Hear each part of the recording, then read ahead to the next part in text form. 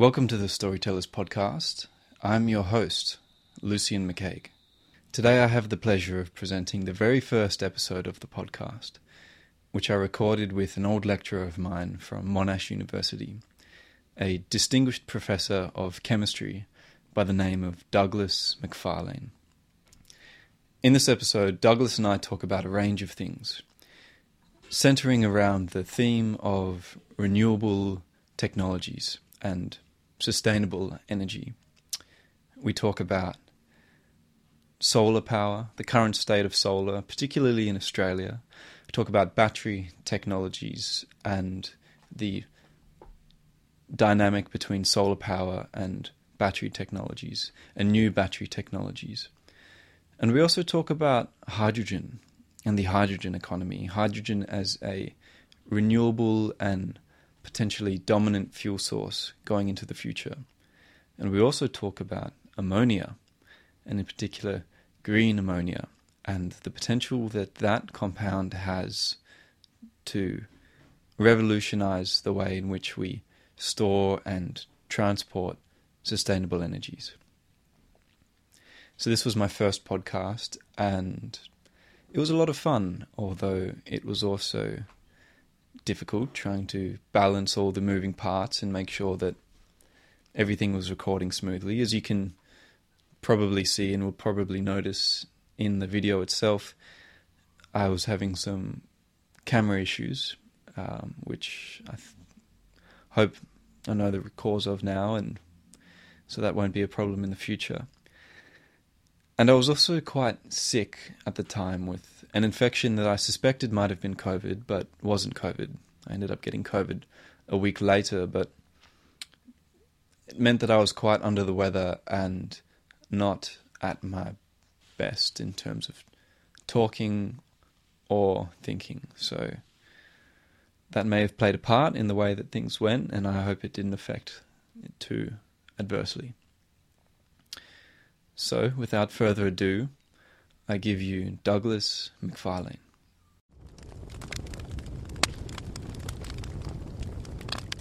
Okay, so today I have the pleasure of talking to Douglas MacFarlane. So Douglas is a Sir John Monash Distinguished Professor within the Monash School of Chemistry. He has a H-index score of 121 and has been cited over 66,000 times. And for those who are not familiar with such metrics, they are quite high. So Douglas is just about as good as it gets in the academic realm. So Douglas, thanks for joining me. Good morning, Lucian. How's it going? Very good. Good to be able to talk with you this morning. Yeah, awesome. So we've got a few topics that I know we'd like to cover today, namely in the realm of renewable technologies, sort of under the guise perhaps of climate change more broadly. But before we get there, I was wondering if you could perhaps tell us a little bit about yourself and maybe your story, your background, how you got to be where you are today. Okay, so I'm a chemist at heart, literally. I sort of became fascinated by the mysteries of chemistry way back in primary school when I think we were around about 8 or so, 9 years old. My parents gave me a chemistry set for Christmas one year, and way back in those days, a chemistry set was a serious bit of kit, equipment and chemicals that kids would never be allowed to play with today. Not just one of those connector kits, something a bit more. Something a bit more elaborate, absolutely. Yeah. And so over the ensuing sort of primary school and early high school years, there were fires and floods and so on, all of which, of course, increased my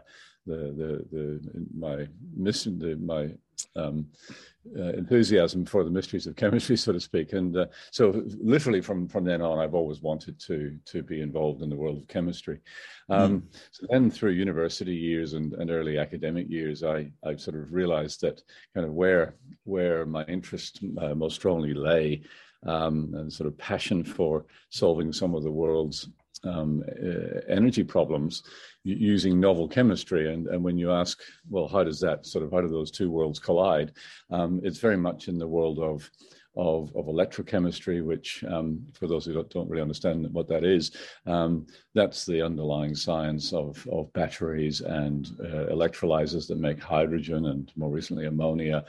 And all of that is a realm of materials chemistry. That these are materials that do significant reactions as soon as you start to drive current through them, and that's where we are today. So we're continuing to make new steps forward in new technologies that are based on new materials that fit inside these devices.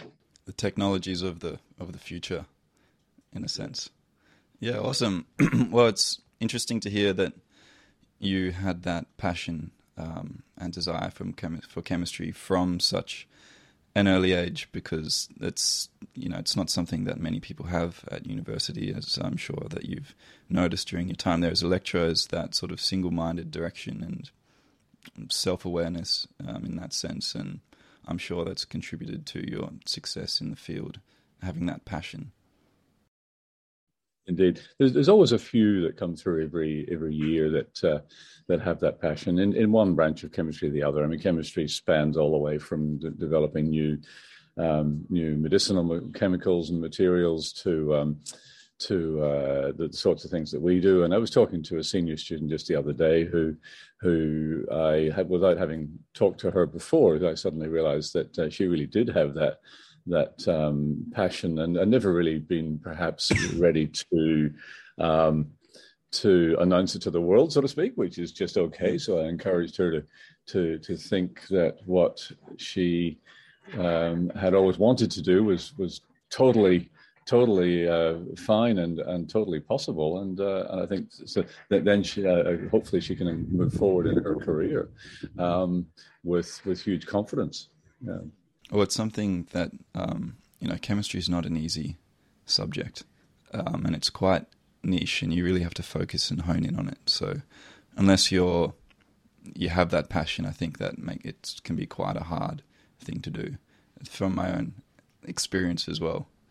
I very much enjoyed chemistry, and I found it very fascinating for all kinds of reasons, which probably won't bother getting into, but to drag things on too much maybe. But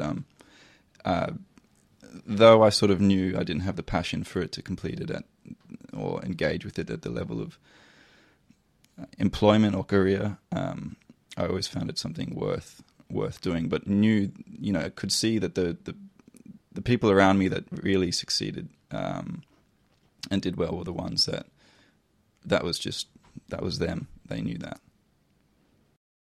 Absolutely, and chemistry is an interesting mix of relatively well understood and hardcore physics and mathematics, which of course is challenging for a certain kind of brain, so to speak. So some parts of chemistry, there are people. And this is more me who work well in that realm and feel comfortable with it.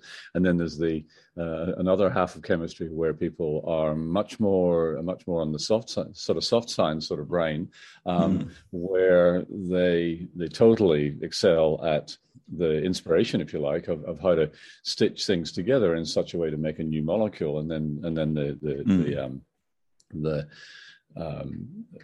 feeling of success that comes from actually making that molecule, doing the chemistry, doing the cookery. To some people it would look like cookery, that's fine. To some extent it is like cookery. Most chemists are very good cooks, by the way. I'm always suspicious of a chemist. You have to be precise with your recipe, right. Don't you? With your reagents. Oh, you do. Your ingredients. That's right. You have to even understand why the ingredients have to be mixed in certain ratios. You see, so that's where the precision is necessary. But once you've done that putting things together in that sort of cookery sense, the buzz you get out of actually showing that you actually did make this molecule that you wanted to make in the first place. Maybe it had never been made before, and we have all the tools to really probe that at the atomic level.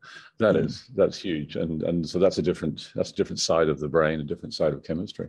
Oh, for sure. No, I certainly noticed that, the more literal, fundamental and mathematical side versus more the abstract, maybe conceptual type side of chemistry, I certainly noticed that distinction and found myself leaning towards the more conceptual side of things, I think. So that's all. That's a whole conversation in and of itself. That those topics there, and the fascinating aspects of chemistry and physical science itself, and that's a conversation that I think we'll have at another time, something along those lines. But maybe now we can get into the renewable side of things. And to do that, perhaps we can start talking about solar power. Solar power has been around for quite some time now, and I think it's safe to say that it's been largely considered as the kind of the golden child of renewables, at least in Australia, in terms of what it has to offer and its potential, and perhaps its scalability. And it has its fair amount of criticisms and praise. So I was wondering if you could tell us a bit about where solar power is at this point in time, how it's developed and what it's sort of currently looking like, perhaps in a broad sense, but then also maybe in Australia as well. Yeah. So if you look back over the last couple of decades in terms of how that technology has developed, and it certainly has. In particular, I mean the solar cells that people might have installed on their roofs even 10 or 15 years ago don't look very different to the ones that we're installing today. So the main thing that's really happened is that the price per unit of performance, in other words, what you pay for a kilowatt of generating capacity on your roof, the price has come down quite a lot and made it more and more accessible to more and more people.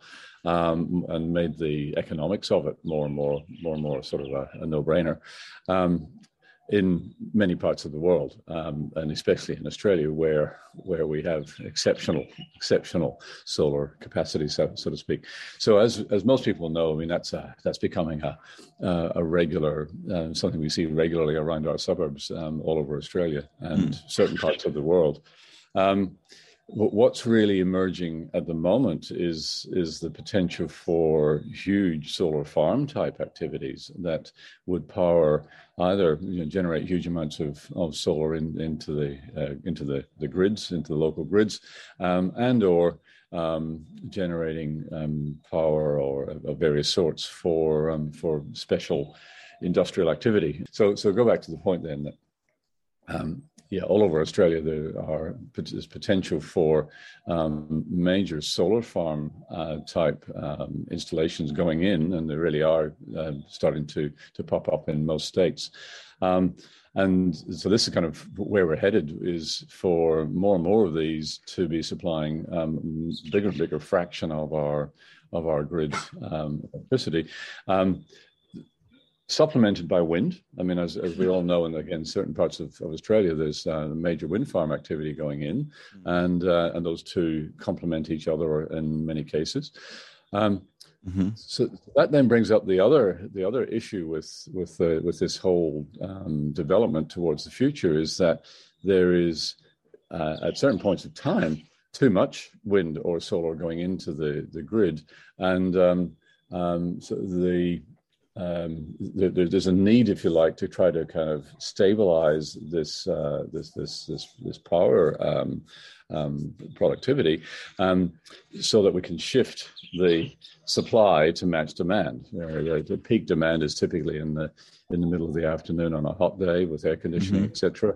And then later in the early evening, when everybody's sort of switching on their ovens and their air conditioners once again at home, and TVs and so on.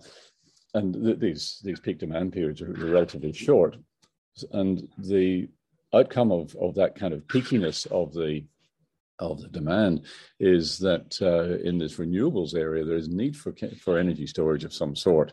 And the answer to that, of course, is probably, meaning that there was more than one answer, but the best answer is probably batteries, big batteries, either in the home. Battery tech. or literally in separate installations, often quite close to a big solar or wind farm. But it doesn't really matter where it is, as long as it's attached to the grid and can soak up some power at times and then give it back at those moments, those half hours where there's a need for it.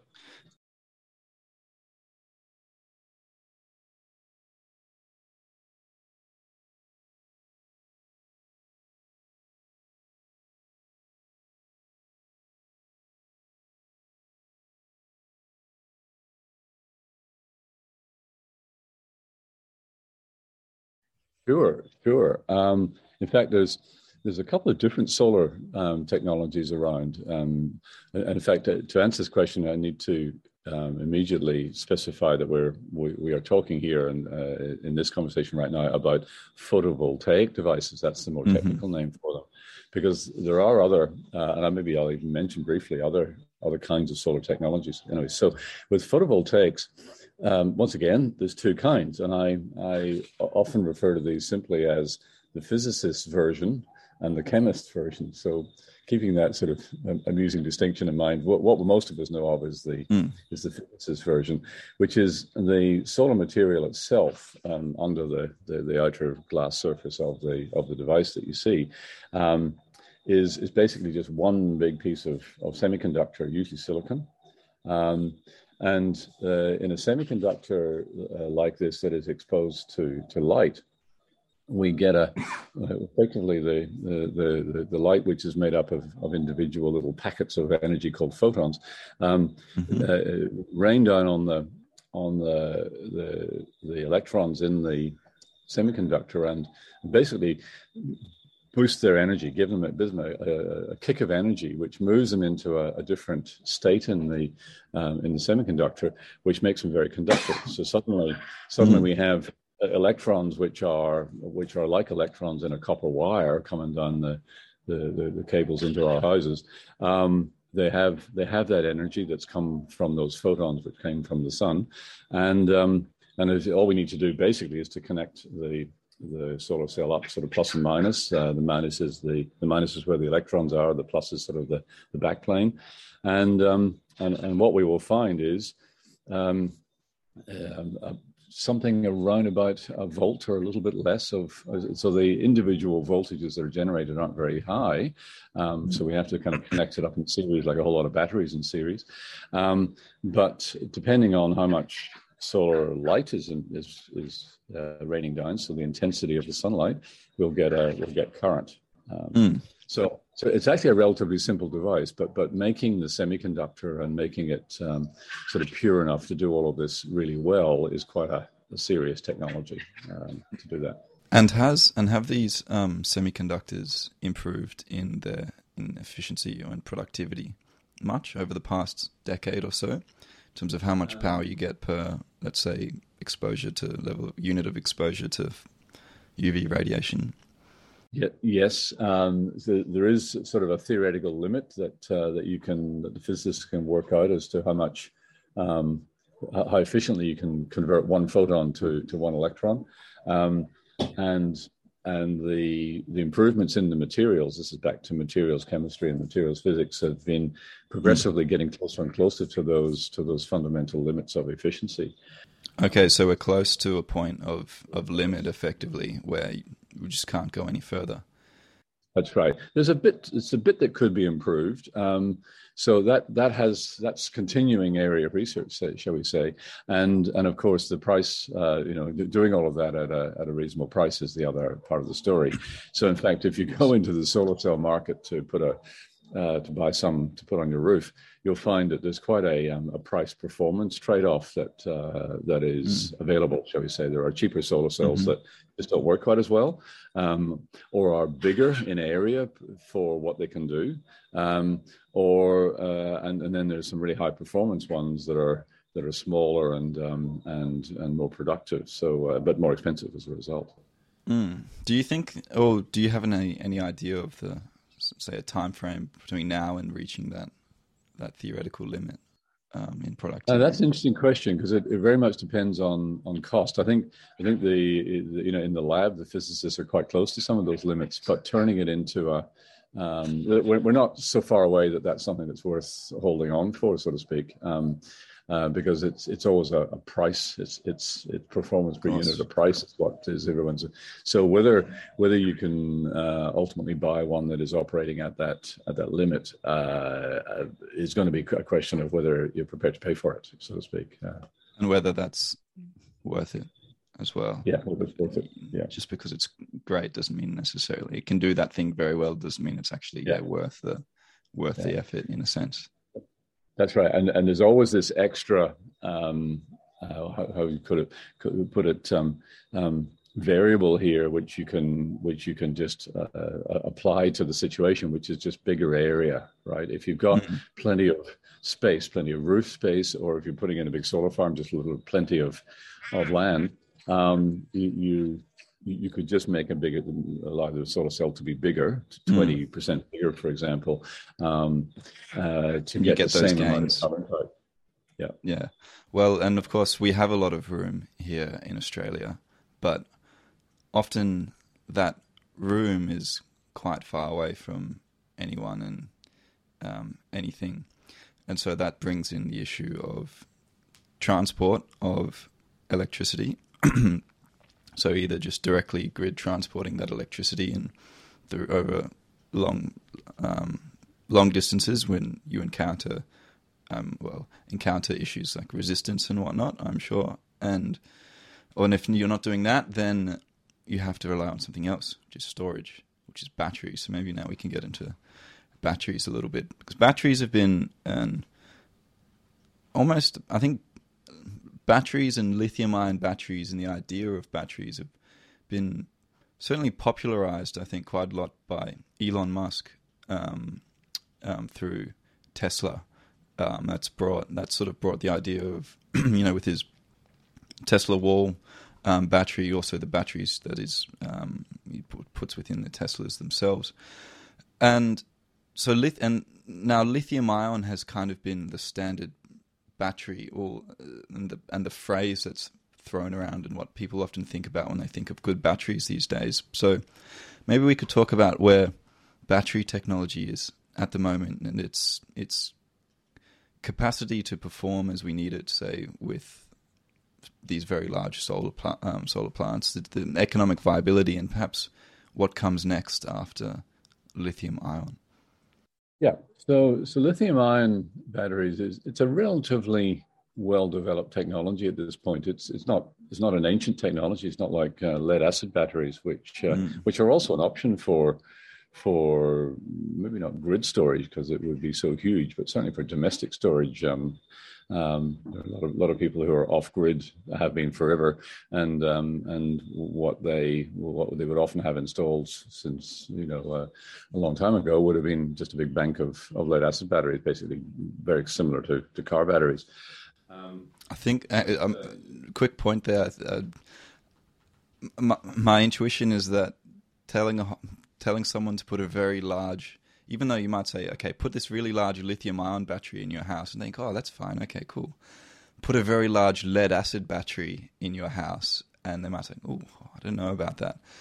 And perhaps purely just because you have the words lead and acid in there, it's something that I've sort of noticed or come across, perhaps in particular with my association with chemistry, is particular words can really be really have an effect on people's perceptions. Like maybe a salient current example at the moment is with the coronavirus, with the spike protein. The fact that it's called a spike and protein, this sort of vague chemical term molecule, I think really hits on people's perceptions a little bit, and perhaps a little bit more negatively than it would have otherwise if it was called, say, the soft protein or the rainbow protein or whatnot. So so lead. Anyway, going back to that, so lead acid is still actually quite good batteries, and viable for certain applications like that. Yes, indeed. And in fact, it's there's an irony in what you were just saying, in that although those two words are mostly familiar to the general public, and mostly have raised some concerns. Actually, the lead acid battery, so we should find another name for it, is probably a lot safer. Depends on how you evaluate the safety, of course, than the lithium-ion battery, especially in the home. And certainly there was a certain point that lithium-ion batteries were the fire regulations tended to want to see a lithium-ion battery installed in some sort of outside enclosure for the fire risk. So there's one thing that a lead acid battery will never do, which is catch fire. Whereas a lithium ion, as many people will know, there's definitely an intrinsic sort of this battery can heat itself up to the point that it effectively kind of explodes into fire. And there's plenty of examples of that. There was the issue 2 or 3 or 4 years ago around Christmas time with the little hoverboard sort of toy skateboard things that were being sold, where the batteries were just not stable. So the point is that there are flammable materials in there, and if something else is wrong in the battery, then it can all go wrong quite quickly, and one battery can destroy the whole bunch, so to speak. That's been the stigma with, or part of this, perhaps the stigma with electric cars. I think maybe for quite some time is, well, they'll blow up and they'll incinerate you, and they're no good. That's right. And the fireys, when they turn up to such an accident, are very wary, because these batteries keep exploding, keep popping off like firecrackers, dangerous firecrackers, for hours after such an accident. And it's virtually impossible to put them out. The point there is, it's not just one big battery. It's a big box, if you like, of lots of relatively standard size cells. And they're a little bit bigger than a AA battery, but not as big as a D size battery. And there's just hundreds of those. So one of those going off is usually enough to set off the ones next door to it, and then it's all on and they keep popping.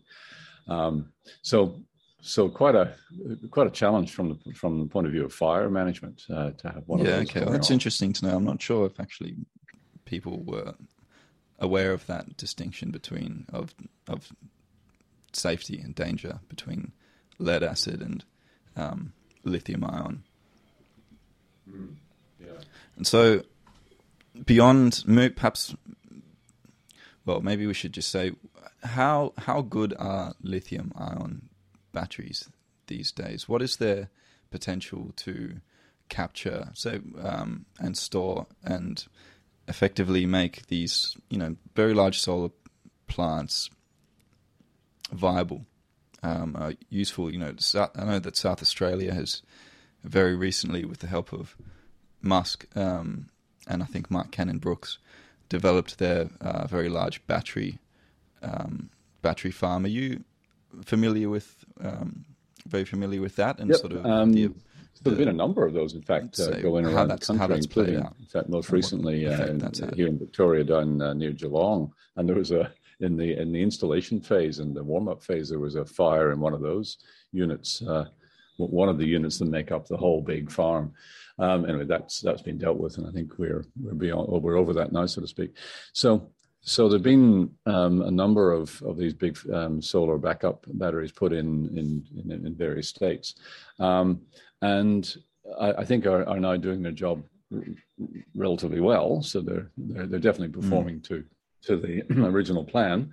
And in terms of how well they do their job, it's and how you would compare them with other battery technologies, it's a little bit a matter of, well, there's the price metric.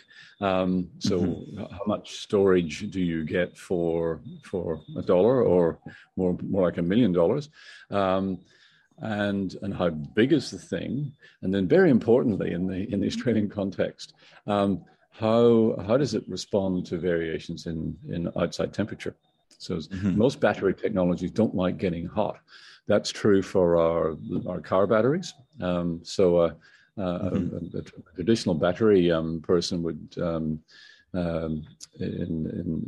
a automotive electric shop, for example, would tell you that winter is when you notice the damage that summer did to your car battery.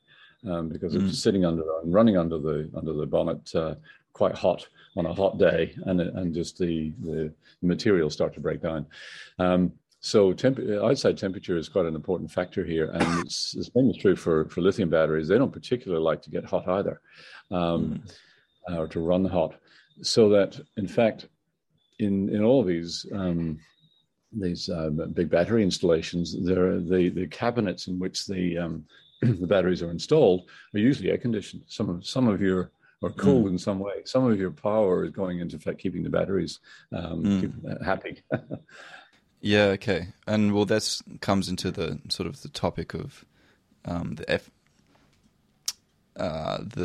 the greenness of renewables in terms of what power they actually require from a starting point to make themselves functional, which is maybe something we can get into a little bit later down the line when we also talk about the sort of economics of these technologies and the effects they have on markets and pricing and whatnot. So probably one other thing I should just sort of, while we're talking about the broader picture of these batteries that I think we're all becoming a lot more aware of is of course just effectively the ethics of the supply chain. The traditional batteries that are in our phones and our laptops most often contain cobalt in the sort of bevy of materials that are in the battery. Cobalt's a significant component, and people have worked for years to try to get rid of it, but it's still really the best material. And of course, in the global origins of cobalt, there are usually some conflict regions where the industry of mining and refining the cobalt is actually supporting conflict of various sorts. So it's definitely not, in the long run, it's not something that we would prefer to continue to see in these batteries, and certainly not in big batteries where the demand on the material is huge. Maybe you could enlighten us as to sort of the issues were there. Well, I suppose we've just maybe covered them a little bit, but what the future of battery technology possibly is looking like. Yeah, that's an important topic. Perhaps the first thing to say, which I should have explained right at the beginning when we started talking about lithium-ion batteries, is why lithium? What is so good about lithium that it might even become sort of the source of future geopolitical tensions? And the answer is that it is one of it is the lightest metal. That's just a simple fact of the periodic table. Number 3 with the hydrogen, helium, lithium, beryllium, boron, carbon, nitrogen, blah blah blah. If anyone remembers I don't. So remember, if you want sort of bang for buck in terms of weight, there's nothing else quite like lithium, and it gets better in the sense that it's also a feature of the periodic table because of where it sits, number 3, as you said, right on the top corner of the periodic table. It's one of the most energetic metals.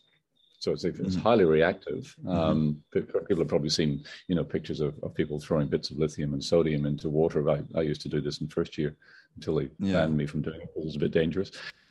The old days of chemistry, hey. Yeah. It's good. It's good fun.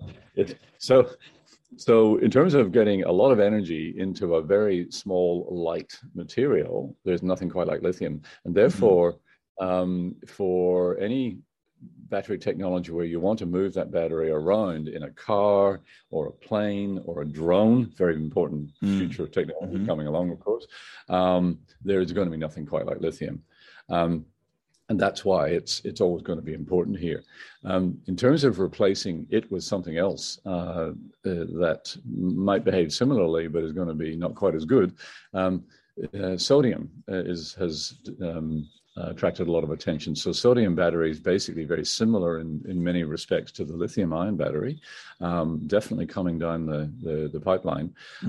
Those will be heavier, but if it's for a storage grid level or even in your home, the sodium battery, it doesn't matter if it's heavy or heavier. Exactly.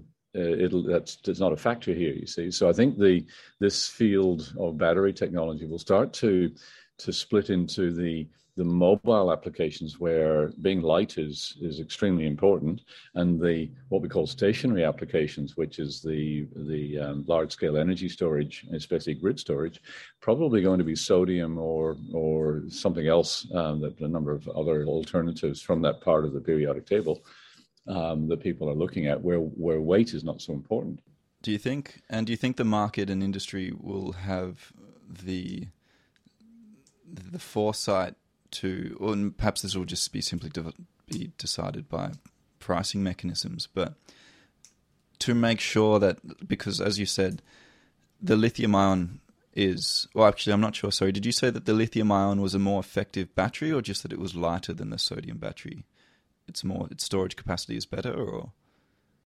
Storage capacity, very similar. Okay, it's very similar. The amount of energy that's sort of stored up in one atom of sodium, so to speak, is relatively similar to one atom of lithium, but it's just heavier.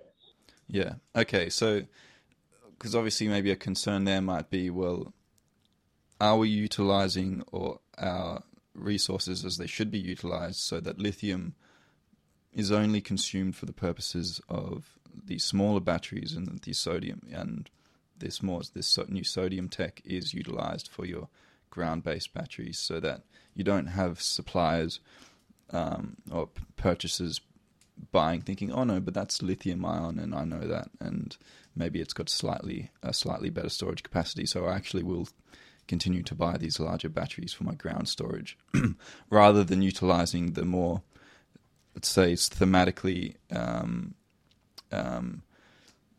sustainable sodium batteries in these instances, whether that'll be incentivized. Yeah, I think that will probably end up in pricing mechanisms. In other words, lithium and possibly cobalt might start to price themselves out of the large scale market, where you are spending literally, I'm just getting the order of magnitude here, right? Hundreds of millions to billions of dollars for very large scale storage. So therefore, saving 100 million or so on that, if lithium is starting to price itself out of that market, is going to be a significant factor in making that decision.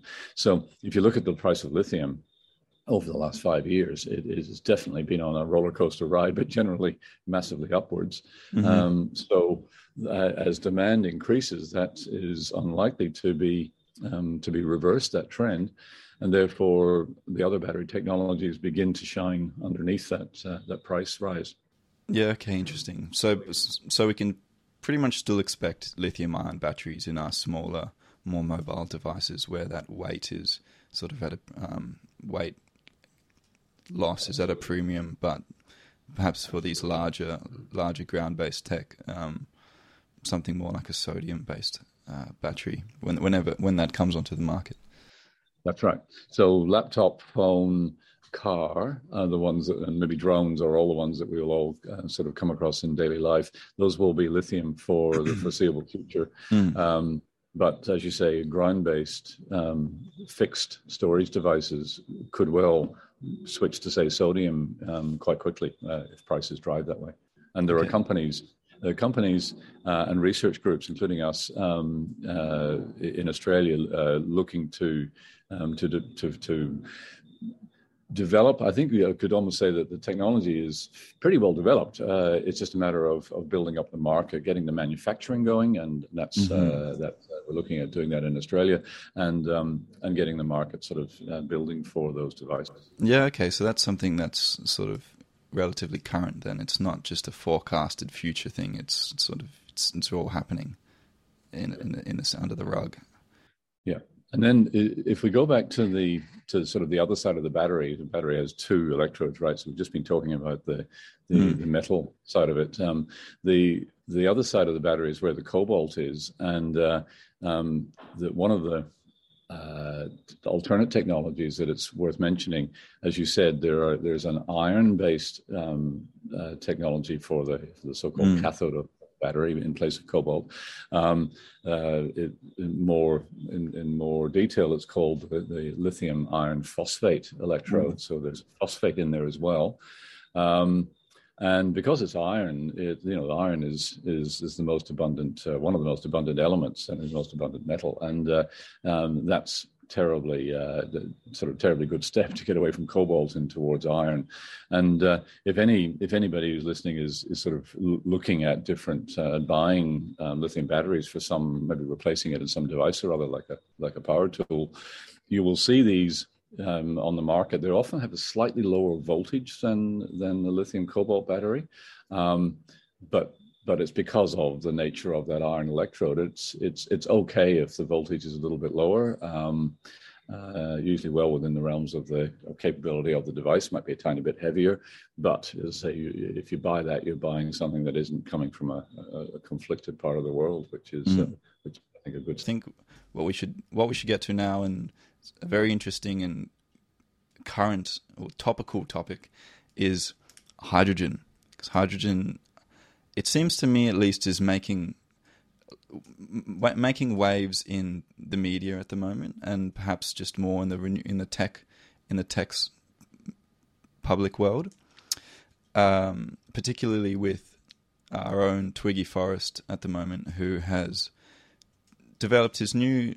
And people that don't know, Twiggy Forrest is an Australian billionaire iron mining baron who has obviously made his wealth and fortune off of mining iron in Australia, but has just developed his new Fortescue Future Industries and has committed to being net zero, his company to being net zero by 2030, and is developing a massive green hydrogen plant. So maybe we can talk a little bit about hydrogen and what this hydrogen business is. What is a hydrogen? Its properties, and sort of how is it able to act as a renewable fuel source?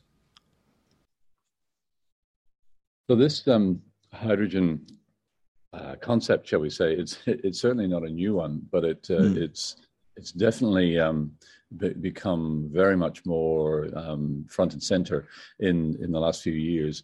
Partly again out of this this question about how do we deal with the intermittency of renewables? How do we store energy time to time?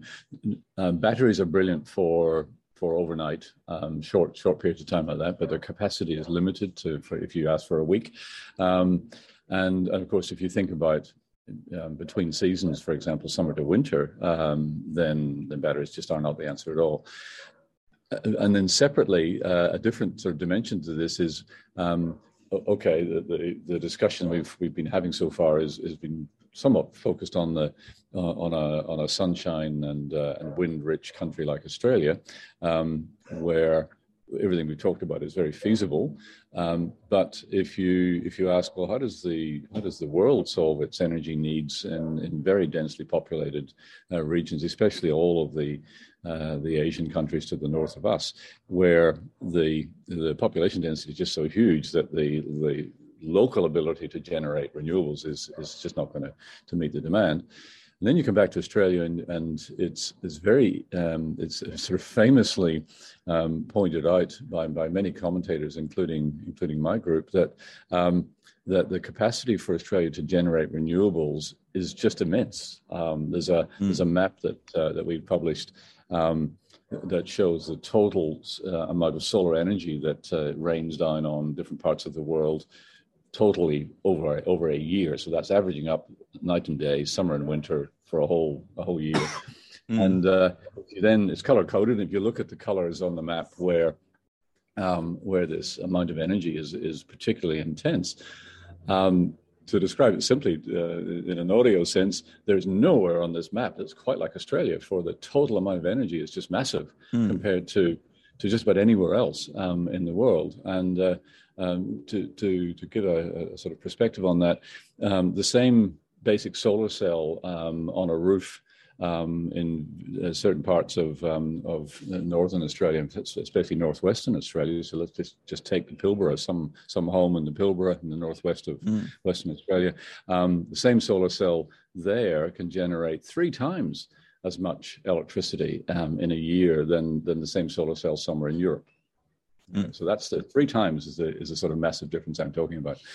And then if you draw a little sort of square on that map, and ask, okay, let's just think about 250 kilometers by 250 kilometers as a piece of land. Now, we're not ever really thinking about putting solar cells over such a, in one place.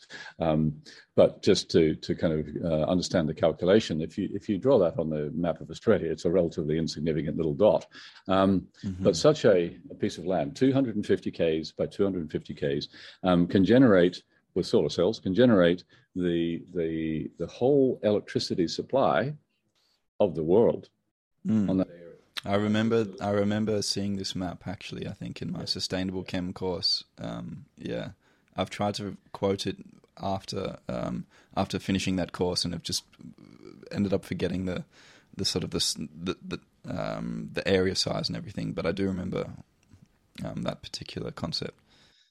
Yeah, it's a sort of it's a real eye opener, and for anybody who's listening from other parts of the world who maybe think, oh, okay, that seems like a lot of land you just talked about there. To put that in perspective in the Australian context, that amount of land is about the combined size of our 3 or 4 biggest cattle stations in Australia. So we are using those quantities of land, if you like, for other purposes, and in fact, adding a bit of solar farming to the cattle farming that goes on in some of those massive cattle stations, I think would be a highly desired sort of outcome for the cattle farmers involved, because it would provide a very useful, steady supplementary source of income for those farmers. So land utilization, I think, is not a massive issue in this.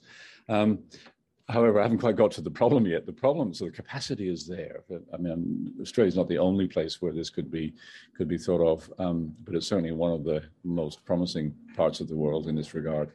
The question is, how do we move that energy from where we're generating it, usually fairly remote, to other parts of the world where it's really needed? And let's leave the rest of Australia out, because the rest of Australia, even locally, can probably generate, as we've said, its own renewables for local use. So how do we export it is the big question. And the markets that we might first think of are the markets in Asia to the north of us. And you can string high voltage electric cables just so far. So there is a concept of generating electricity in the Northern Territory and across to Indonesia, which is not so distant, and then sunbeam cable. Is that what it's called? Something like that. That's right. Yeah. That's right. And that's possible, but it's stringing electric cables over long distances eventually creates a lot of losses. So the amount of power you get out the end of the cable is not quite what you put in the beginning. Yeah, exactly. So while Jakarta and maybe Singapore may be within reach from the Northern Territory, Tokyo and Beijing and Seoul are definitely not within reach in this regard in terms of electric cables from the really powerhouses of the Western Australian Northwest. So you then start to ask, is there something we can turn this electricity into? Not batteries, by the way, because batteries are just too massive and heavy to fill a ship full of batteries and then consider bringing them back to recharge. And that doesn't really work. Not enough energy contained. So you then ask, is there some chemical that you can make? I won't call it a fuel just yet, but let's just call it a chemical that you can make with electricity. And the answer is relatively well known. It's hydrogen made by electrolysis. So if you've got electricity, many people will have done this at some point in high school, hopefully, or seen it done. Literally, just a couple of electrodes at a crude level. It can be almost any material, any metal as electrode, in some salty water, and apply power, and you will form hydrogen on one electrode and oxygen at the other electrode. You split the water molecule in half. So by using hydrogen, with electricity, though, using electricity energy to power that process. That's right. That's right, and the energy effectively is then reappearing, mostly, and not, you don't get 100% energy efficiency in this, but mostly appearing in the hydrogen. So it's an energetic material. Think the Hindenburg. So let's delve back into a few of those other points, and then we'll get back to the drawbacks of the hydrogen just due to its physical properties, its nature.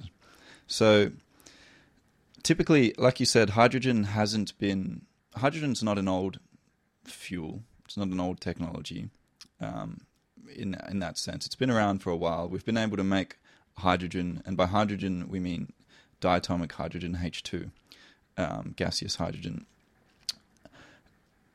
And up to this point, hydrogen has been produced predominantly by a process called gasification. Is that correct? I've got my term right there, yes.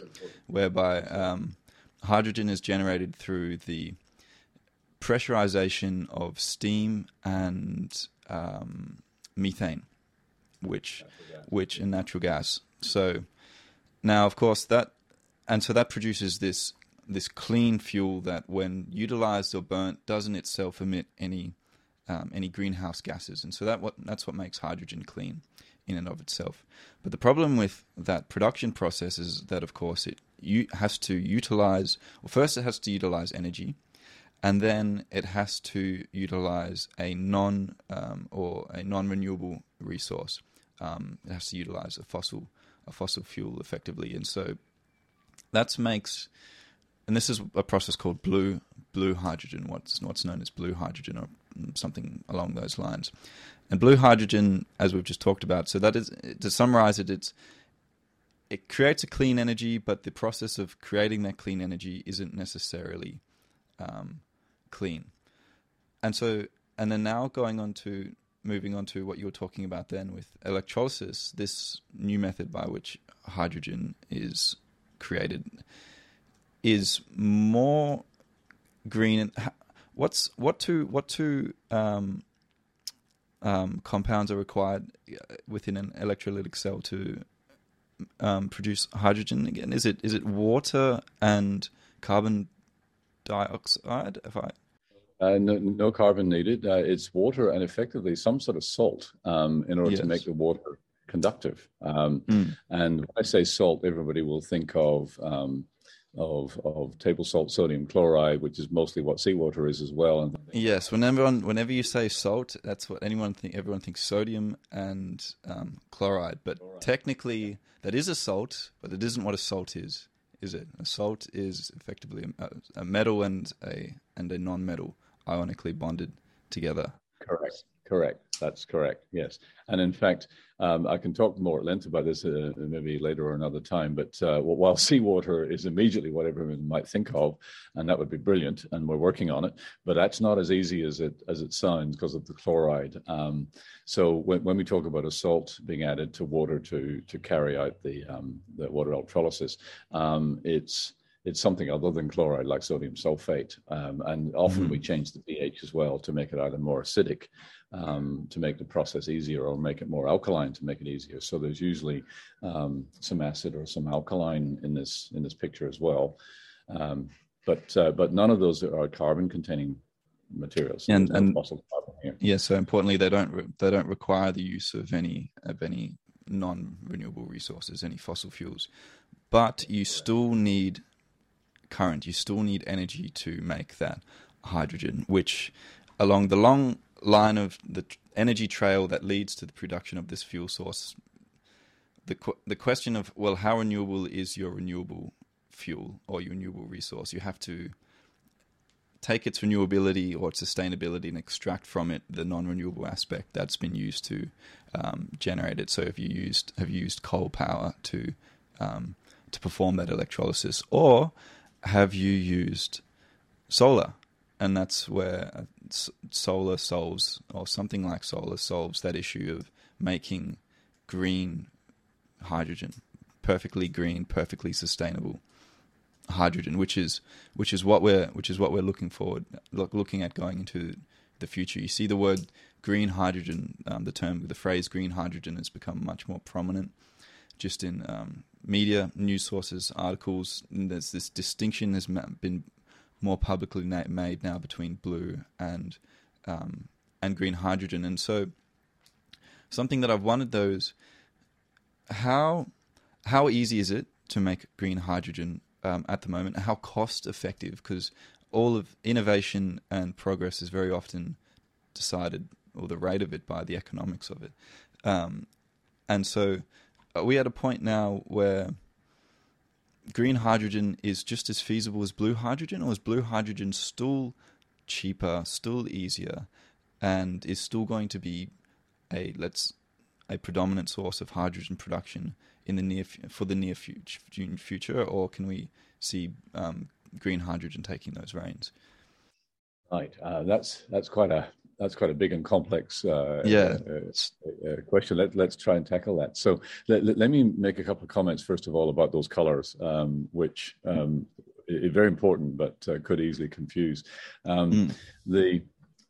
Obviously the gas. We're talking about the same gas, hydrogen, which is colorless. It's all hydrogen at the end of the day. It's just how you got it. That's right. But we're trying to refer to the way that it's been made and its possible sort of impact, if you like, on climate change. And in fact, the range of colors that are described here are even greater than the ones we've just mentioned. So when we use the traditional method, as we started off talking about here, when we use a fossil fuel, whether it's natural gas or coal, which is actually quite an important source of hydrogen, and as Lucian said a minute ago, we carry out a chemical reaction which produces the hydrogen, but leaves the carbon which is in that fossil fuel as CO2, which is vented to the atmosphere. If that's what's going on, and that is the traditional approach, that's actually called black hydrogen. It's as much a fossil fuel as the fossil fuel that we started with, because we've still emitted the CO2. I'll come back to that in a moment. So then there's blue hydrogen is in reference to the idea, well, okay, let's just do that, but let's be smart about it and capture the carbon dioxide, and sequester it underground. So that's carbon capture and sequestration is a part of that blue hydrogen. It's necessary that carbon be sequestered for it to be considered blue. Meaning somewhat better than black hydrogen, but it's still got a fossil fuel source, and we're trying to deal with the carbon in some way, and that brings up all of the questions about the how smart is it to sequester carbon in some underground way? Is this a good smart idea? Is it expensive, etc.? And then if we take a big leap then to the totally renewably powered, as you just said, just explained, powered way to make hydrogen from renewable electricity, that makes it green because there's no carbon anywhere in that picture. And if I go back then to black and blue, one of the Victoria at the moment is exporting small quantities of hydrogen to Japan. In principle, it's blue hydrogen because in principle the carbon is being captured and stored underground. One of the interesting things about that whole black and blue picture is that the responsibility, if you like, for dealing with the carbon and measuring it and including it in our national greenhouse gas emissions, which are of course so very topical. COP26 put a big focus on those emissions, where we're headed with our national emissions all over the world recently. So the carbon that is evolved from making hydrogen and shipping out, therefore, what appears to be a green fuel when it gets to Tokyo, it didn't start off being a green fuel, and the carbon that is emitted becomes the responsibility of the country that produced it. So what sort of happened there is we've allowed ourselves, shall we say, to shift the emission from the user to the producer.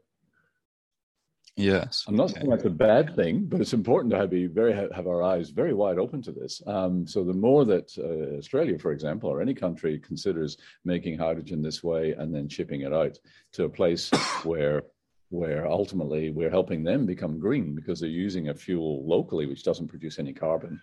But back there, at our own expense, in a sense. It's at our expense, yeah. So, and in principle, the blue hydrogen approach, the carbon capture and sequestration element of that concept, it removes the emissions problem, but it does raise big questions, both I think politically and environmentally, about whether carbon capture and sequestration ultimately at large scale is a good thing to do, whether it be for Australia or for the world, so to speak. And how viable carbon capture technology, or as a process, carbon capture and storage is. It really is. That's right. So quite a complex issue, so to speak. So that's kind of very current. That shift from black to blue and then to green. And now to green. Happening at the moment. You asked the question how expensive is green hydrogen compared to blue.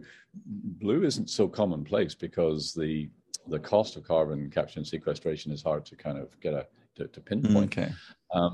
But if you compare it to black, so just take that old versus historical versus. Okay, so my understanding talking about blue, I think I was more referring to black, actually, where the fossil fuels that are consumed and then produced within that process are just released as flue gas, kind of thing, not captured and stored and then restored. But that is a fundamental technical part of blue hydrogen, is that capture and storage again. Yes, yeah. So the sad answer is that black hydrogen is traditionally quite a lot cheaper to make than green hydrogen. However, if you ask, well, what are the fundamental economics of those two things? On one hand, let's talk about black hydrogen. If it's made from natural gas, which is sort of the best process, well, the price of natural gas has been going through the roof in recent times, and geopolitical things that are happening around us, literally this morning, are probably going to drive those prices even higher. So that fundamental cost base is on the move, shall we say, for black hydrogen. Coal, well, of course, coal does have a very fundamentally inexpensive price. I mean, Victorian brown coal, which is how the apparently blue hydrogen that we're making and shipping out of Australia at the moment is being made, of course, can be produced at a very, very low cost, and that cost is fairly stable, shall we say, the supply cost of that. So that's the problem. The problem, if you like, in regard to most of the shift to renewables, is this terribly low base price of many fossil fuels, especially coal. Right. So if we were to compare the price of producing hydrogen, even blue hydrogen, that's allowing for the cost of capturing the carbon and putting it underground, it's still cheaper than what you might call the average cost of green hydrogen. But green hydrogen, right, depends on the cost of electricity. Right? And the cost of electricity is terribly variable because of the supply of renewables. Personal power plant. Solar plant. The point I'm trying to make is this, unless you have your own. Correct. Or a different concept says, well, if you can afford to have your hydrogen plant sort of somewhat varying up and down, it's like sort of pressing the accelerator hard and then idling, except it's the reverse. We're either opening up the generator fully or we're letting it idle according to the price of power. Then the hydrogen production could be effectively soaking up excess renewables. When the wind is belting along at 3 o'clock in the morning, our hydrogen electrolysis cells could be running at full tilt.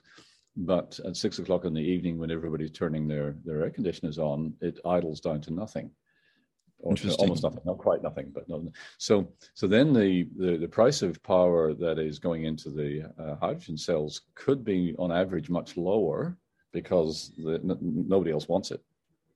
Okay, and without overtly affecting the price of power for everyone else, within? Well, it might actually assist the price of power for everybody else because it would encourage more installation of wind and solar. Interesting. Okay, and so now moving on to hydrogen as the fuel source itself, as you briefly mentioned, there are some issues with with hydrogen and with its at what points it is also how it is most effectively used and how it is most productive. So whether it's in a gaseous form, so it's effectively firstly its calorific value, depending on sort of what state it's in, whether it's in this sort of supercritical type state or whether it's in a gaseous state or if you in a solid state kind of thing. But then also how you transport it. So there was within my sustainable chem class, there was a very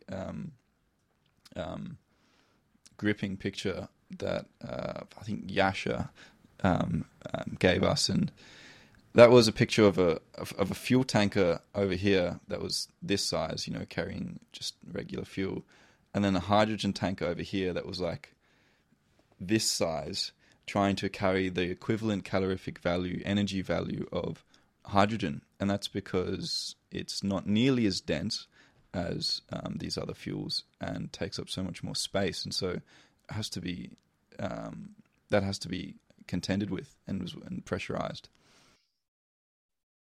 That's right. That's the issue with hydrogen, is that while it packs a lot of energy per unit of weight, so per kilogram, it's very, very, very attractive, and that is precisely why it's used in rockets, because you have to lift all that fuel off the ground initially, and there's nothing quite like it.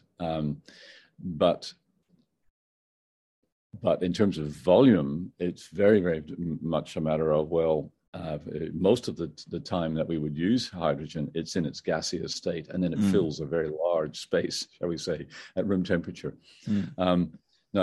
Now, that's not completely a problem, a killer problem. The Toyota Mirai that I mentioned, I had a chance to drive one of those recently when Toyota had one of these in Melbourne, and there's a tank in the back of the car that it's bigger than a gas tank in an LPG or a CNG car, if anybody knows what those tanks look like. So it's not sort of dominating the space of the car. It's at a fairly impressive pressure. I think it's 350 atmospheres of pressure in that tank to give the car a range of maybe, I think, a sort of a typical fuel tank range. 600 or 700 kilometers probably, and otherwise I can say it's a very, very nice car, and it was absolutely a joy to drive. It's sort of like driving an electric car. You wouldn't know that it was running on hydrogen and on a fuel cell, not until you look for a place to fill up. But when you do fill up, if the infrastructure is there, then the fill up is much quicker and more kind of traditional almost than filling up than charging an electric car. So you might say that as a fuel, all of that is tolerable if everything else, so all that infrastructure of getting the hydrogen to the fill station is available, and there's virtually no penalty in driving the car. In fact, it's a great drive. And how does that fuel cell work within the car? Is that it's not, like you said, that's not the direct, say, combustion of hydrogen, it's the conversion of hydrogen into electricity, effectively. Correct. So since we've talked about a lot of these devices today, so perhaps I should start by describing a fuel cell as being almost the opposite of our water electrolysis cell. So in every respect, it's a very similar looking device. It has two electrodes, it has an electrolyte in between. And whereas our water electrolysis cell consumes current to produce hydrogen and oxygen, the fuel cell does the exact opposite. It looks very similar. It takes in hydrogen, it takes in air, well, the oxygen in the air, and on the appropriate sort of catalysts on the electrodes, regenerates the electricity that we kind of started with. So in a sense, the electrolysis cell and the fuel cell as partners make up something that in a box together would look externally very much like a battery. You put it at one moment, you put electricity in.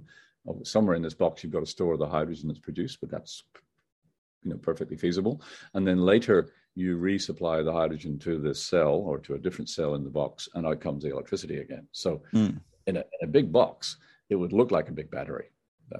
So the fuel cell is the reverse process of the electrolysis cell. Yeah. Okay. And so where are we? Do you think in terms of hydrogen becoming a more commonly used fuel source for whether it be for cars or for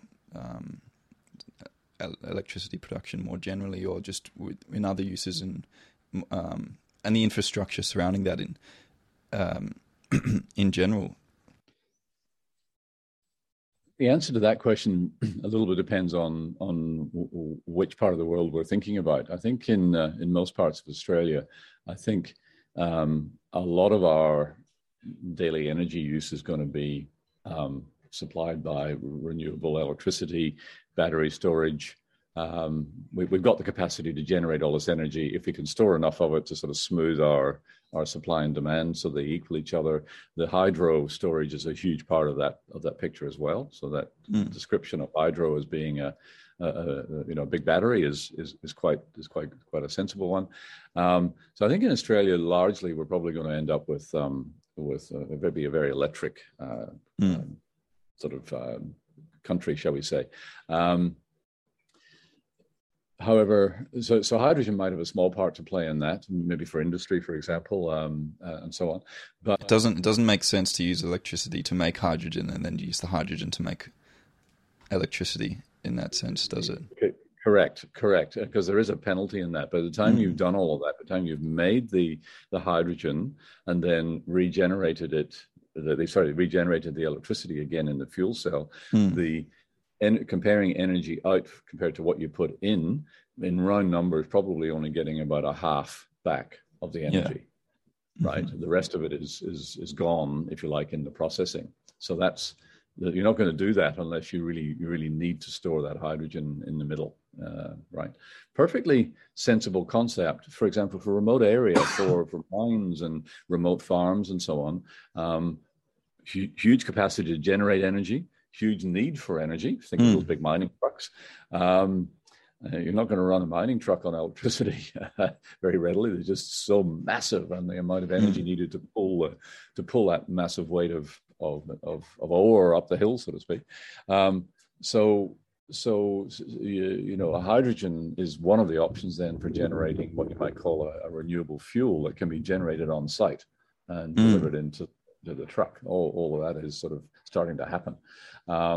And I think one of the reasons that companies such as Fortescue are very interested in all of this is because they can turn their mining operations completely green. At the moment, they use a lot of diesel for all of this. All of that diesel could be displaced by hydrogen or something else that we haven't talked about yet. But you really run into this roadblock with hydrogen when you think about how to utilize the massive capacity Australia has to generate the hydrogen and the massive demand there is in Asia. How do you get it there is the question. And then you run into a roadblock because the ships that would need to carry this hydrogen just to do so efficiently, even remotely efficiently, we have to liquefy the hydrogen. So we're very used to shipping out liquefied natural gas, LNG, and most people will kind of imagine those ships with the big bulbous spheres on them as one form of LNG carrier. The hydrogen, unfortunately, is even harder to liquefy at low temperature than natural gas. So a lot more cooling required. So you have to cool the gas down to about minus 250 degrees C. So terribly cold and hard to at scale. Yes.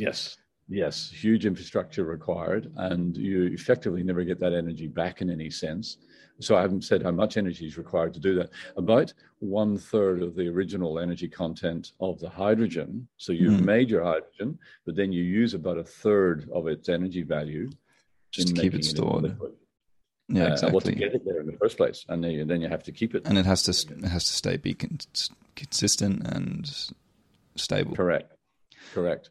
So by the time you look at the round trip energy from electrical energy in to probably the electrical energy driven to the wheels in that car in Toyota, right, in Tokyo, I think you've probably lost upwards of 2/3 of the energy just in making it and getting it there and turning it back into electricity. So that very strongly reduces its viability as a renewable energy source.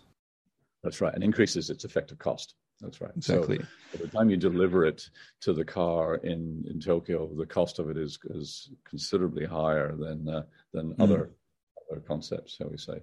So there's the roadblock. Yeah, and that brings us to the thing that we haven't talked about yet, which is nitrogen and the idea of the nitrogen economy, and perhaps more specifically within that, ammonia.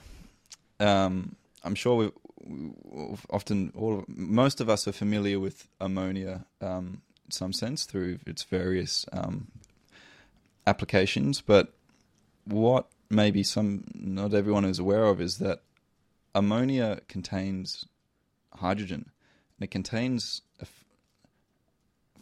a fair bit of hydrogen. It's in terms of its molecular weight or its molecular mass, it is still mostly nitrogen, but it is also very much hydrogen in that sense. For 1 unit of nitrogen for 3 units of hydrogen, and so that makes it a very good carrier of hydrogen.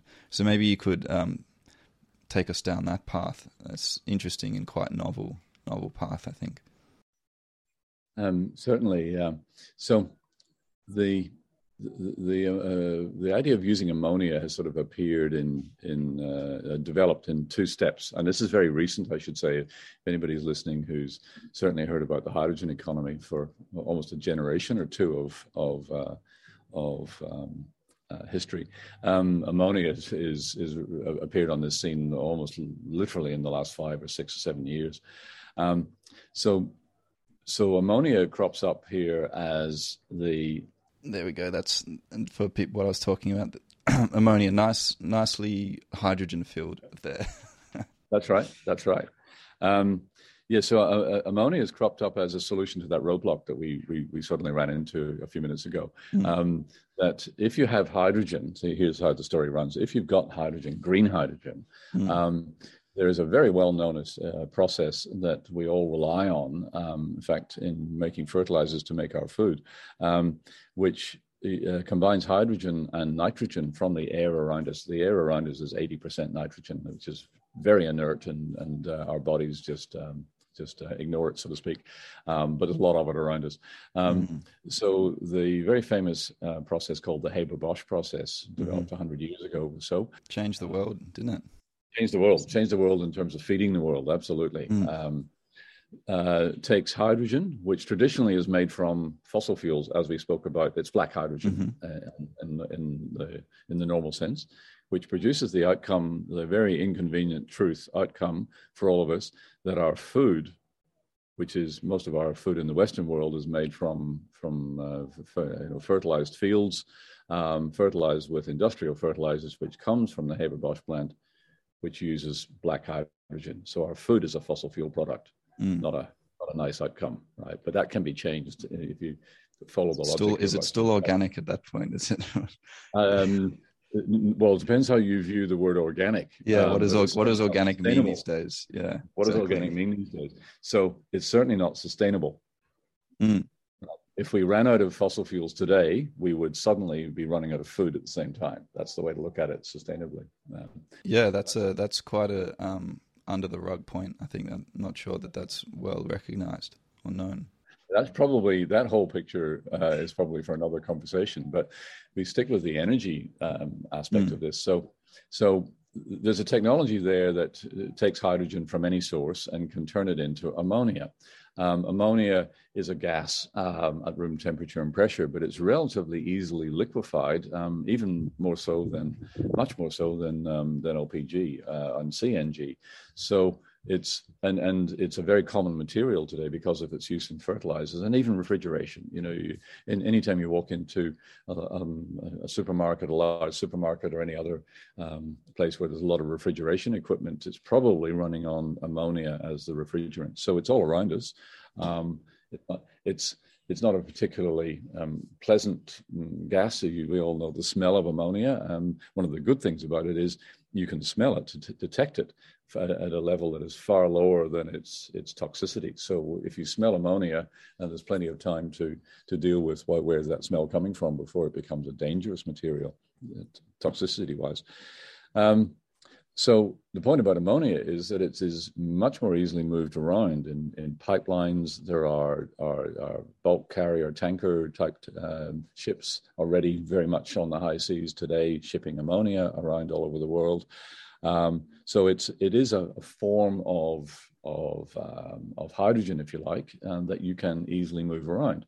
So far what we've said is if you've got green hydrogen and you've got a Haber-Bosch plant, the big chemical plant where this all happens, you can make ammonia. This is already true. One of our Australian Haber-Bosch plants is in the far northwest of Western Australia, in a place called Karratha, where if you ask why is it there, making ammonia mostly for fertilizers, it's there because there's also a lot of natural gas there, which is where the black hydrogen currently comes from. Okay. Yeah. Anyway, it's relatively simple in concept to think of turning that into green hydrogen, therefore green ammonia, and putting it on ships and pipelines as we currently do, and taking it to market. And in a much more effective manner of hydrogen transport and storage. Correct. Much more efficient, much lower energy cost, et cetera, et cetera. So then we've shifted, then we've sort of moved along, if you like, in our concept and said, all right, well, now, okay, so we can move ammonia to Tokyo or to Seoul. What do you do with it when you get there?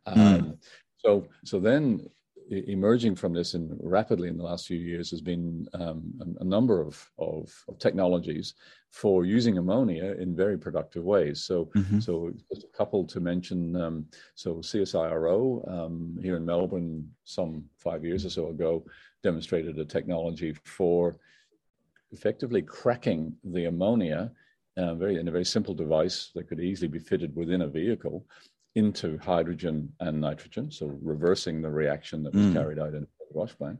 So you get your hydrogen back at not huge energy cost. And importantly, the nitrogen is re-emitted, but is N2 as an inert non-greenhouse gas. Correct. So it goes back into the atmosphere from whence it came, and therefore you can sort of see a nice circularity of nitrogen there. And then the hydrogen can be used in our Toyota Mirai or other vehicle, or in any other way that you want to use hydrogen. So hydrogen is a sort of a clean burning fuel that you could use a little bit like natural gas. So in many senses, think of hydrogen in this regard as being like using natural gas. Okay, so ammonia, or green hydrogen and nitrogen, Haber-Bosch to ammonia, then ammonia back to nitrogen and hydrogen, which can then be burnt again. So you've obviously got a lot of steps there, and so that hydrogen that is then eventually utilized to burn in the car at say the final step. Have you lost? You've obviously lost some energy along that, or have you? That's the thing. You haven't lost any energy along that way. I really have. It's one of the sad, effectively rules of chemistry. It's called the second law of thermodynamics, but it more or less says whatever you do as a process in chemistry to get it to go to reasonably to a complete sort of transformation, you're almost always going to lose some energy as heat. That's sort of just required in the world. So with all of those steps, you're quite right. There's energy lost, so that the hydrogen energy in versus the hydrogen energy out and all of that is probably well below 50%, depending on some of the steps. So really, you can kind of summarize renewables as being, or considered in comparison to what we're sort of used to as really being inefficient and making us lose power and lose electricity, and lose energy as we use them. So we're working, and this is the thing with renewables, which has made them so hard, and why we haven't just been able to just be like, oh, we've got renewable tech, like say 20 years ago, we've got this renewable tech, and we sort of knew about it, and why haven't we just done it? Like, let's just do it.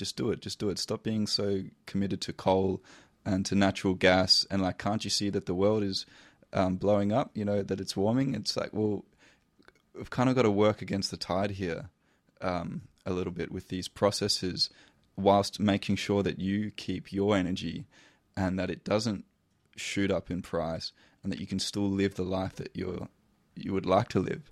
It's what it's kind of eventually all often boils down to that point there. Yeah. So the key to resolving that, what looks like a conundrum, there is a way that resolves itself, which is the increasingly cheap cost of energy in the first place. So those losses of energy, what not desirable, although to some extent they are inevitable in chemistry. We did a lot of chemistry steps in what I just described, and so one strategy is to remove some of those, and I'll explain kind of what's happening there to do so in a moment. But the other thing, of course, the kind of good news in this is that, well, the significance of the loss of energy becomes less and less as the cost of the energy in the first place becomes less and less. And that is a huge trend in the world today, is that these big solar and wind farms are producing at increasingly less and less. And to put that in perspective, most of us in Australia are paying something in the order of around 20 to 25 cents per kilowatt hour for our electricity into the house. There are big solar and wind farms around the world that are producing renewable energy at 1 cent per kilowatt hour. 1 cent, right? Now that's quite radical and quite new. Some years ago, even 10 cents would have been considered radical, but now it's sort of headed towards 1 cent a kilowatt hour, and that's pretty massive. It's a severe decrease in price, isn't it? Actually. That's right, but it just shows you what's possible. So we've got to be careful not careful. We've got to be very much keeping an eye on, well, if energy can be produced that cheaply, then kind of what does that mean for the rest of our thinking? You see, so then to come back to kind of where is the ammonia story kind of evolving given the costs and all of those steps that we just went through. There are possibly two to mention. One is first and foremost about the idea, well, you don't need to turn it back into electricity to use it. Sorry, into hydrogen or even into electricity to use it. You can actually use ammonia as a fuel. Now that's removed. I just removed effectively two of the steps in which and that step of cracking, I imagine, involves a catalyst and a rare element. Rare element, and as always, a certain amount of loss of energy. And there's also if we're wanting electricity, there's also the fuel cell has sort of disappeared out of that picture as well. So you can use ammonia directly as a fuel in a relatively traditional engine. And this is not a new idea. In fact, there were buses in Belgium famously running on ammonia in the Second World War because ordinary diesel oil was in short supply, and it wasn't a very significant change to the engines to change them to run on ammonia. And there was a fleet of 100 buses that ran around Belgium in that part of the world, and that engine technology has never really kind of disappeared. There some enthusiasts almost have continued to develop and sort of demonstrate cars and vehicles running on ammonia from a tank of ammonia that looks like an LPG tank in the back of the car.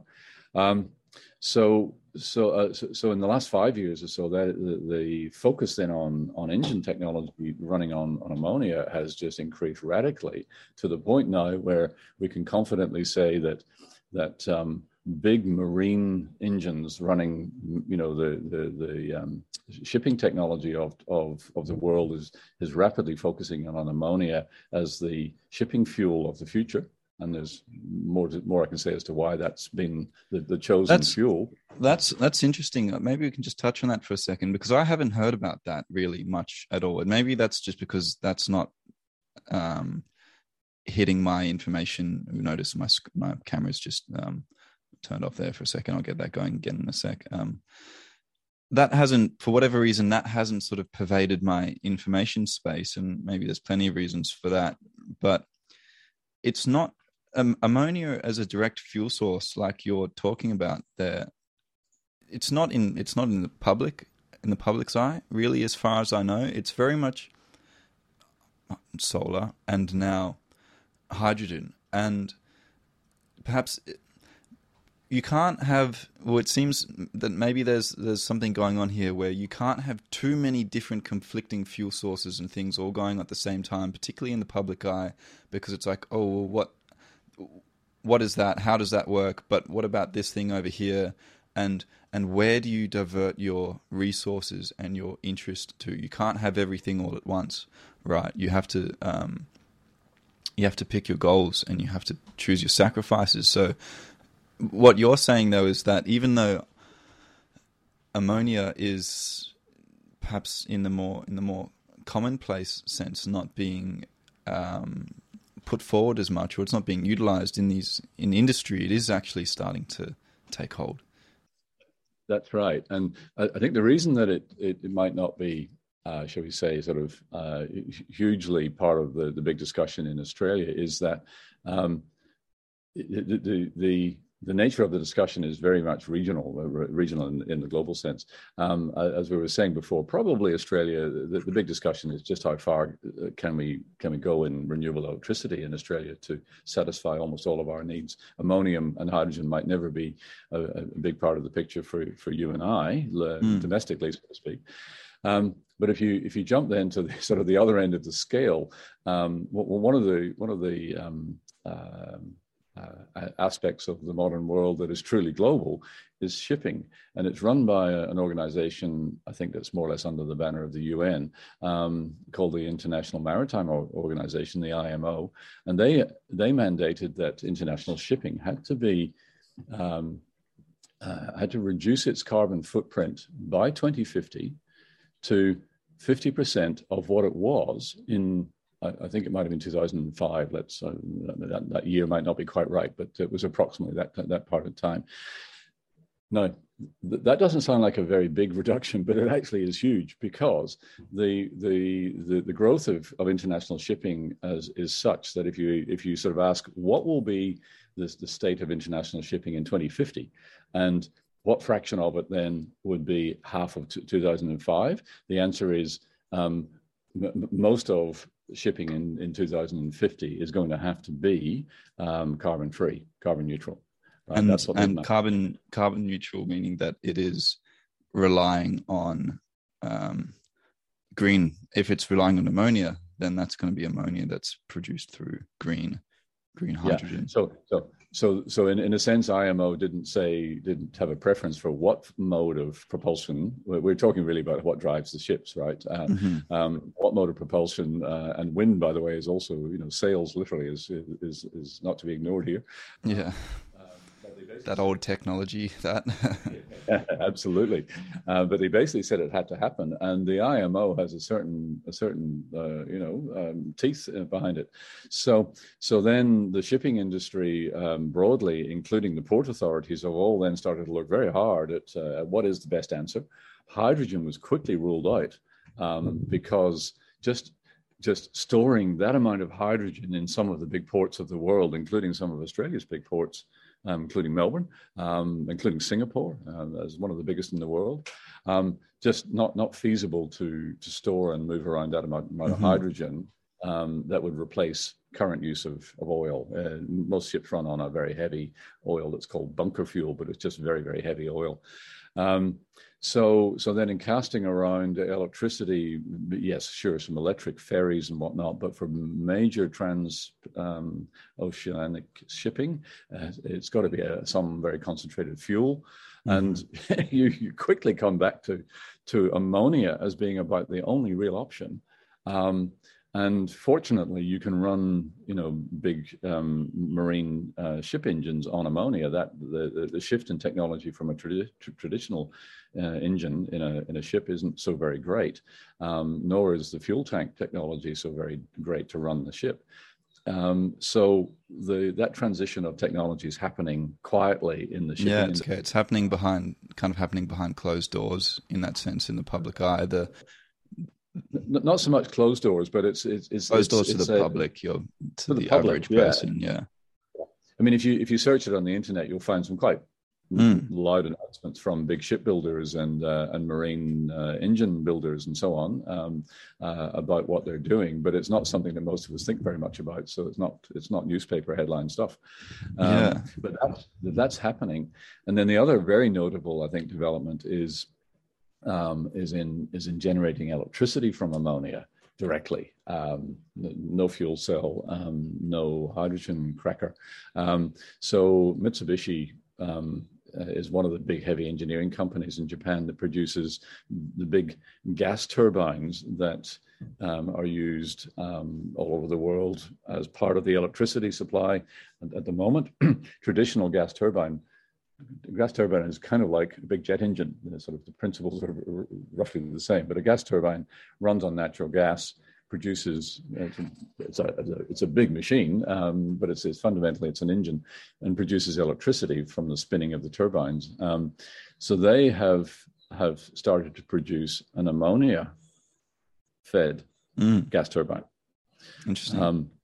So relatively kind of familiar thing in a very familiar setting in the grid, which is the gas turbine, different fuel, right? And therefore, whether it's in Japan or maybe even back here in Australia as our peaking, so at 6 o'clock at night, some parts of the states will be turning on their big gas turbines and running on ammonia, which is easily produced and stored locally in the tank next door.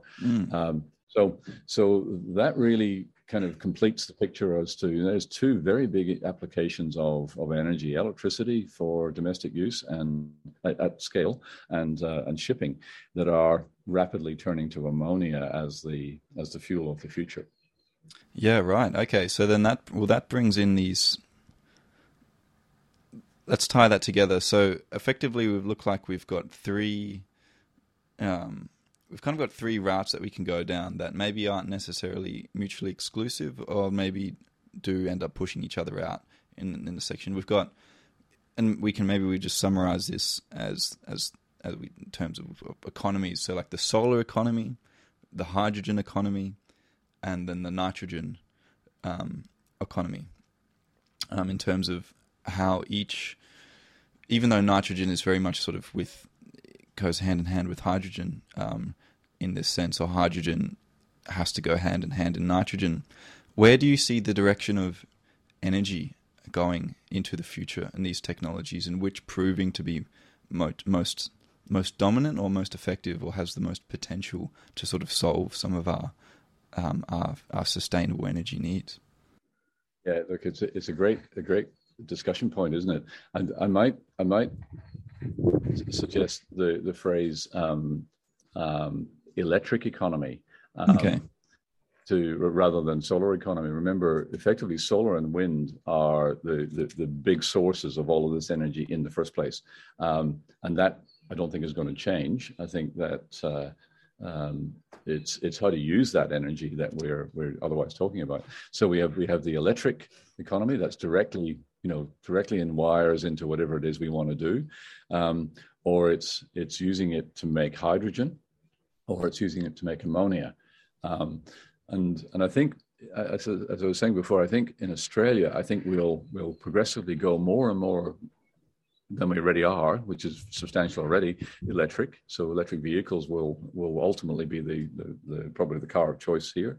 But electric vehicles utilizing say lithium-ion batteries, or hydrogen hydrogen fuel cells or whatever? I think rooftop solar and all big batteries and so on will all become whether it's in our own homes or whether it's it's at the in big battery farms as part of the overall infrastructure. I think that will rapidly. It's happening already. The build-up of renewables installations in Australia is happening at a huge rate at the moment.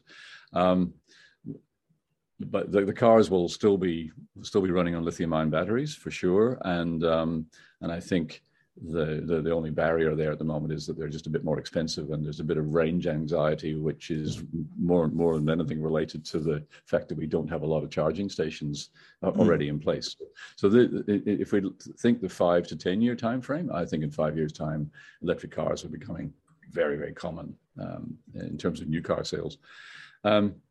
But then if we ask, what about other parts of the world, and what about export opportunities for Australia, then we're talking about the jostling, if you like, for hydrogen and ammonia, mostly at end use. In other words, how the ammonia is ultimately produced is a matter for the producer. So that's just kind of the Australian, it's coming from Australia. It's kind of, well, what's the best, most inexpensive way to do it and ship it in Australia? But at the end use, then it'll be a jostling for technologies between, say, the hydrogen car or the ammonia car. Is it an ammonia truck or train or bus? So the heavy transport, or is it a hydrogen vehicle? And I have if you start with the ships as being part, effectively the heaviest transport of all, and note that they've gone ammonia, and start to kind of work backwards towards smaller and smaller scale, and including turbines, electricity producing turbines. I think you sort of see ammonia kind of coming in from the left field, which is the heavy transport end, the heavy end, starting to be the predominant source of energy, presuming it's available at reasonable cost, of course.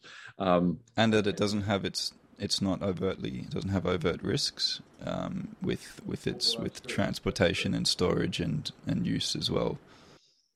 That's true, and that's possibly why probably true, despite the issues with lithium-ion batteries and exploding in cars that we've talked about, but probably the safest of all technologies.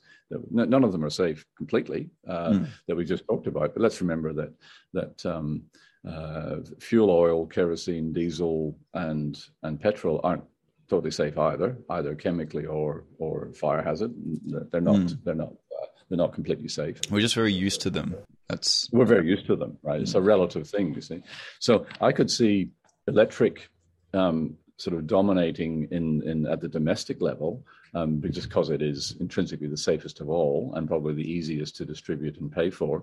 But at the heavy and professional technical end, ammonia, and then those will sort of move in from left and right field, and then the question is, where is that point in the middle where other technologies have? Well, that's interesting. That's very interesting to hear, actually.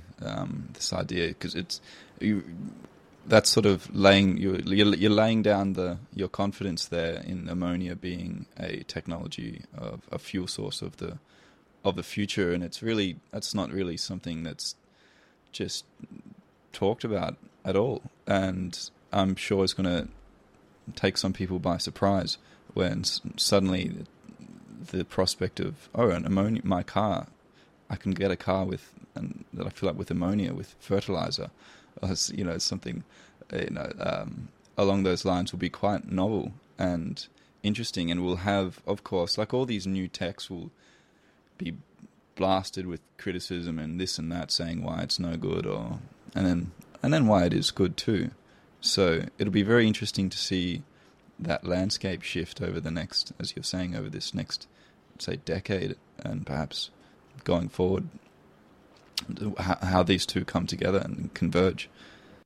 Absolutely, Lucy. And at that point, is probably quite appropriate for me ethically to declare a conflict of interest. I think that's always the right thing to do in a discussion like this when one is making predictions. Yeah, yeah. So I'll declare to anybody who's listening that I have a conflict of interest in the sense that in addition to doing some quite cutting edge research in the university on the ammonia topic, some of that work has got to the point where we have spun it out recently into a company called Jupiter Ionics. What was that? Sorry, say again. Jupiter Ionics. Jupiter Ionics. As cool. The planet. Very cool name. Anybody who's thinking, well, what on earth has that got to do with ammonia? And the answer is, this is sort of a bit of a tricky thing to know. And I'm not the only Trekkie that's involved here, by the way. The atmosphere of Jupiter is substantially ammonia. Okay. So it's a common chemical in the interstellar sense. So yeah, fascinating. So I'm a shareholder, obviously, in that and founder of that company. So I do have a vested interest in that vision, in making it sound good and making it be good. But you're also, like you said, you do the cutting edge research, so you're on the forefront of you're pioneering this technology, and you really know what's going on in this space too. So you have a leg to stand on when you talking about its viability. Yeah, I hope so. Yeah. Awesome. Well, that's very interesting, and I hope that goes well. It'll be Jupiter Ionics. Interesting to see what comes out of that, and so that I'm not sure how much you're willing to give away about it, but that you're essentially they're privatizing the process of developing new ammonia related tech. Is that or processes? Yeah. I can certainly talk a little bit about what Jupiter's technology is and where it's headed with it. So, if we go back to the question that we discussed at some length here of how do we improve the whole ammonia technology pipeline, so to speak, that we talked about, where we started off with electricity and we ended up with energy at the wheels or in the home. And how do we improve the overall energy efficiency of that overall pipeline, so to speak? So one of the aspects of that deserves attention is right back at the chemistry aspect of this. Is we talked about how ammonia is made in this 100-year-old process called the Haber-Bosch process, which is big chemical plant stuff. Hydrogen from some source and nitrogen in huge plant, high temperatures, high pressures, and then ammonia out. And the energy efficiency of that step alone, you put hydrogen and evaluate, as chemists do, the amount of energy that's effectively contained in that hydrogen in, and then take ammonia out and then evaluate how much energy is in that, literally by burning them both. That's how it's done. It's very simple. On a very good day, you might get 60% energy efficiency. So 60% coming out of what you put in. In more average terms, it's probably more like 50%. So that's already a big factor in our energy loss, shall we say, in this overall picture. So removing that step and simplifying it is part of the goal. Now, what we've learned how to do, this is now cutting edge science of the last 5 years or so, of which our group has been, I think, sort of fortunate to be able to be at the forefront of, that we completely remove the Haber-Bosch from this process. It is not part of our process. What we do is that sounds like that's not an insignificant thing as well, considering how significant the Haber-Bosch process is itself. World, correct. Absolutely correct. Right. So what we do is we go back up the process, if you like, to the water electrolyzer, which is producing our green hydrogen. If you remember that was where we started with in terms of trying to make ammonia in our previous discussion. So we go to that water electrolyzer and we tweak it. We tweak it in such a way that it's no longer making hydrogen. It's taking in nitrogen from the air, relatively simple matter to organize that. And the electricity is not producing hydrogen, it's producing ammonia directly. Interesting. I see. So we've removed one huge part of the process, which is both energy consuming and quite capital expensive, costly to build that plant and big stuff. And we're producing very small devices. If you look at some of the pictures of our devices, they're laboratory small, which can take in electricity. It takes in water, it takes in nitrogen, and it produces ammonia in what is otherwise an electrolysis cell. So the process is not mysterious. It's just a tweaked version of the original water electrolysis cell. It's quite exciting. And is that on? I'm assuming that's on a relatively small scale. At this yes, point indeed. in time. Our laboratory scale, produces fractions of a gram at a time. We run experiments for up to a week, but and produce a few grams in quite small devices.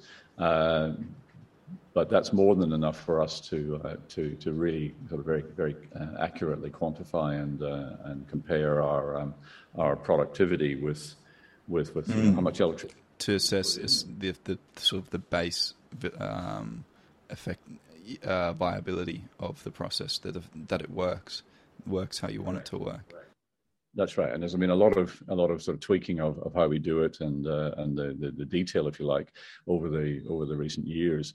And one of our metrics, if you like, here, one of the first metrics is to try to get to the point where all of the electricity that we put in, according to a very famous law of electrochemistry, effectively called Faraday's law. So Michael Faraday, 200 years ago, was sort of proved this law that one electron in should produce one step of noticeable chemistry. And we can, in the case of ammonia, it takes, if you take one nitrogen molecule, that's two atoms of N in one molecule. If you take one of those, it should take precisely 6 electrons to make two amounts of ammonia, two atoms of ammonia, 2 molecules of ammonia, precisely 6.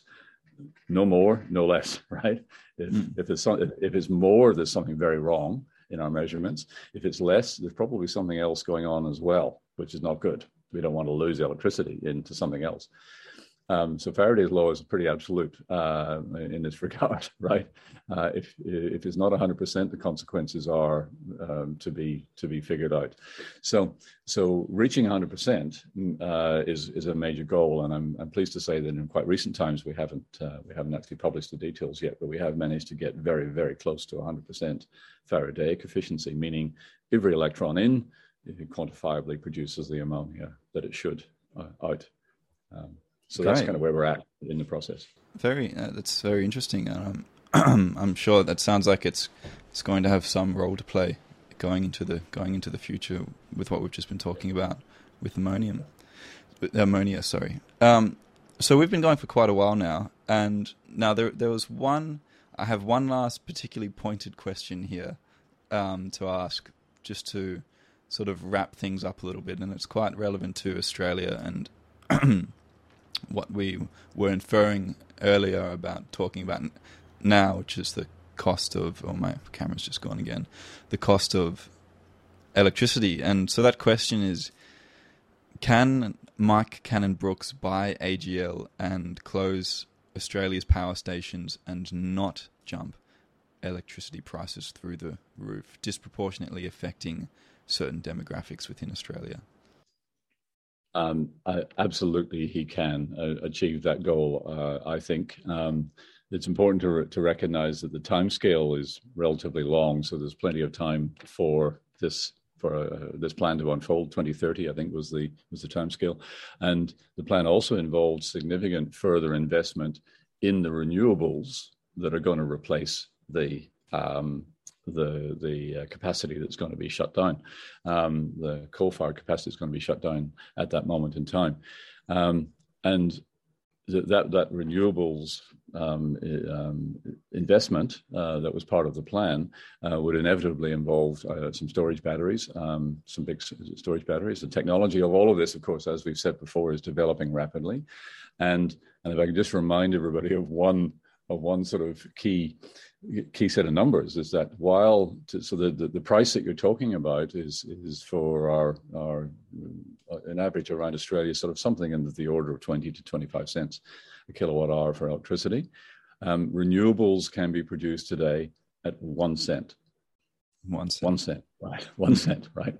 So the renewables that Mike Cannon-Brookes is planning to put in could probably be produced with a bit of storage, maybe slightly more expensive than that, but that is still massively cheaper than the current cost of coal-fired electricity in Australia.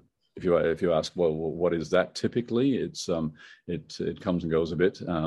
It's sort of around about 4 cents is the actual base production price of electricity it depends on the state, it depends on the coal, et cetera, et cetera. So I'm talking very rough round numbers here, but the point is there is no reason at all, in fact it's already true, that renewables can be produced much more cheaply than coal-fired electricity.